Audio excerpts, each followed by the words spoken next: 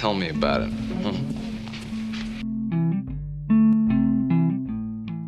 Welcome to our podcast. You're with Gemma and Holly.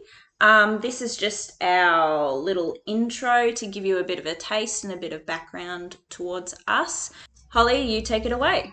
Hi guys, so I'm Holly and I grew up here on the coast with my brother and my parents. Gemma and I met when we were quite young in high school. We went to different schools but seemed to end up at the same parties together. And then we eventually convinced each other to do the same course at uni, which was a Bachelor of Biomedical Science. So Gemma went off and did something different and I was a bit confused and stayed. And I ended up graduating with my major in clinical measurement and my minor in anatomy and physiology and embryology because I clearly can't decide. I travelled for 9 months afterwards to the UK with my partner Michael, and now I'm a dental assistant, which I love. And I am engaged with 2 kitty cats and I get to get married next year. So that's me. Post-edit realisation, I'd like to say that I'm engaged to a human called Michael, not my 2 cats. All right, so I'm Gemma. I grew up in Toowoomba and then moved to the coast when I was about 11 years old. So I went to a public high school on the coast, then left after grade 12 and studied a Bachelor of Biomedical Science with Holly for about a year, and then had a mental break and decided to study environmental science, which I graduated with a major in environmental science. So shockingly, didn't know how majors and minors worked with that one. I focused a lot on biogeography during my degree and marine science. So then I went on to work a little bit at a sand mine and then studied a graduate diploma in high school education. So I now work as a high school science and maths teacher.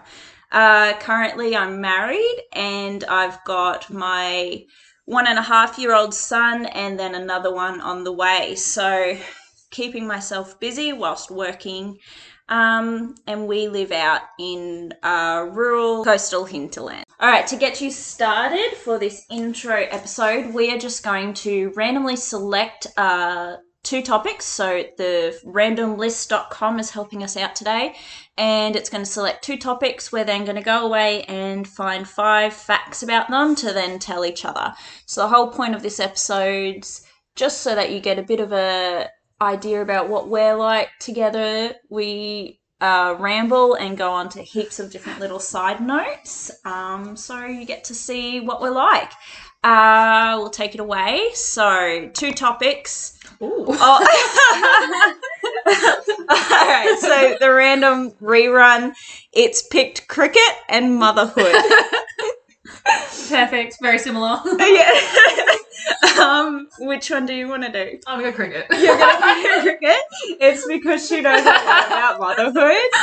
All right. My cats don't count. All right. Be right back. We'll find our 5 facts.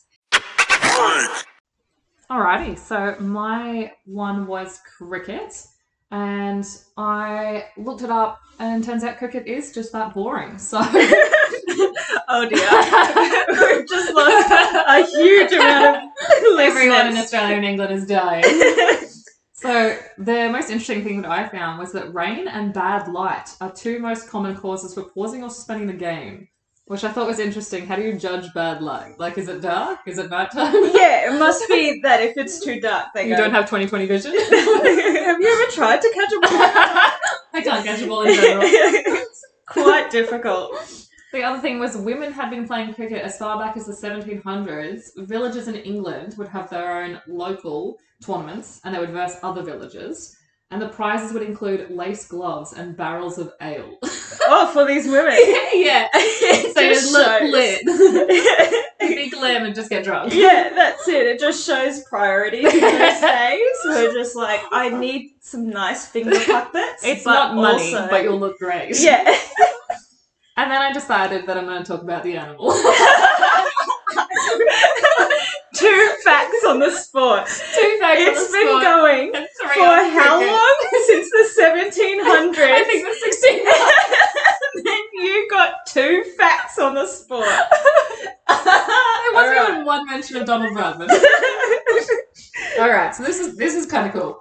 You probably know this, but I don't. Crickets don't have lungs, and they can't breathe through their mouths or nostrils. Instead, they take air through a series of small holes on the side of their bodies called spiracles. Spiracles? I didn't know that. Which just makes them freaky as hell. Is that why they make the sound? I think that's their wings. Oh, okay. I'm actually not. Do they have wings? Oh my god. Yeah. I'm gonna need to look up more about them. Okay. But the good thing is they only last 8 to 10 weeks. That's their whole life cycle. Oh, okay. Their 3 life cycles, which is my last fun fact, is egg, nymph, and adult. And having a life cycle called nymph is just hilarious to me. Oh, yes. I've been watching Puberty Blues. And they call everyone a nympho. Oh, do they? Oh, well, I think it's a bit different. I think When it's you're a not cricket. that you don't want, like, the semi-larval crickets. It's... It's different. Children, it's not fun to call someone a nympho. It's not nice. It Alright. reckons that they don't enter a pupal stage because they have incomplete metamorphosis, but they hatch from the egg looking like adult crickets. So they don't have that weird preteen. Can relate.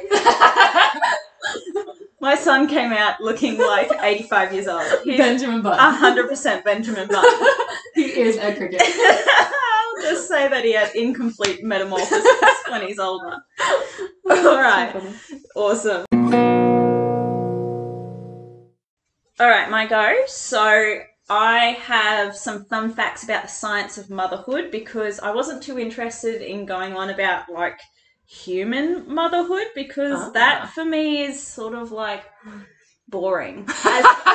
As a mother herself. Maybe it's my life. But, like, you sit on Instagram and then once you're doing something, it just keeps telling you just how awesome you are for being a mother because you, like, produce all these things and whatever. And Life. so, whatever. Like, I've already got, I know I'm great. That's fine. So, some facts about motherhood in general, not specifically humans. So, a blue whale produces 50 gallons of milk per day. Holy. Yeah, that's a lot of milk. That's a lot of milk. That's so much milk. Anyway, and so my next fact is that humans and mammals, mums, carry their babies predominantly on the left side. And they think, they think it's because of, like, the way that your brain's set out is that you hold it towards the, like, left-hand bias sort of thing. Wow. And so they say the brain's right hemisphere is also where emotions are processed, so holding and observing the baby on the left can help transmit social info to the right side more effectively. Anyway, I was just like, whatever.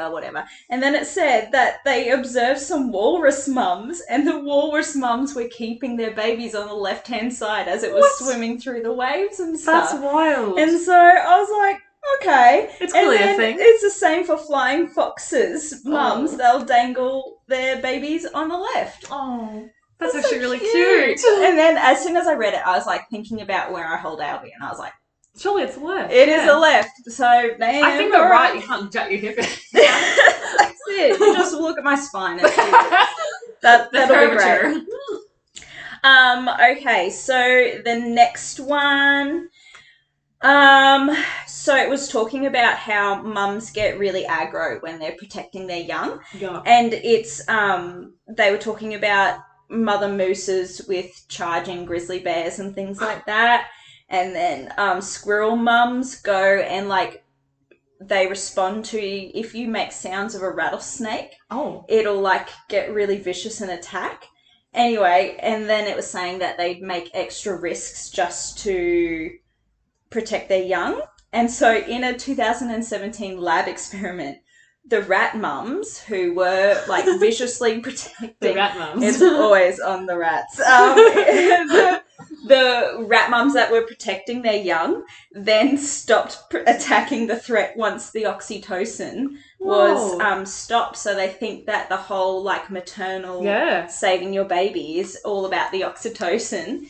And if you have, like, a massive reduction in your oxytocin, then you won't protect your young as much. That's so interesting. Yeah. I was Ooh. like, okay. Just leave it by itself. Yeah, see what well, it happens. makes you like think if you have like some hormonal issues where you're not producing enough oxytocin, Yeah. will you have different maternal... Anyway, whatever, moving on, okay? Different topic, different day. I can't remember how many facts I'm up to. Anyway, I'll do 2 more. Cholesterol. So the fact says mums have been using bottles for a really long time. So they found ancient clay vessels Oh. from child graves in Germany, and they found the residue of hoofed animals and identified the vessels as primitive baby bottles dating back more than 7,000 years. Wait, so they were milking Animals. way back then? Yeah. That's so hoofed interesting. animals. Yeah. And so were they over-breastfeeding. looked like in Bronze and Iron Age, they looked more round and spouted bowls, or some might say breasts. And then some of them had like animal feet and stuff on them, I'm guessing, to show. Yeah. Yeah. And then the last one is talking about how there's a lot of bugs that feed themselves to their babies. Oh, Um, that's generous. so it says one type of earwig mum gives her all her hatched offspring completely consume their mother, a chilling process called matrophagy. Oh. And I was like, well, and that's enough for me today. Please don't eat me. Yeah, like, that anything with bugs just makes me It must be itchy instinctual. and yucky. Because like, how do they know to eat their mum? I don't. And where is the dad? Where is the dad? He's at the pub. Oh dear, Michael, you're in trouble.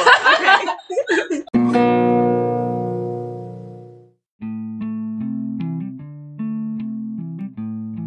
So thanks for joining us this week on Tell Me About It. Next week we'll have Gemma up for her first topic, which is Diatoms. ooh. So we'll talk to you soon about that. Thanks for joining us. Bye. Bye.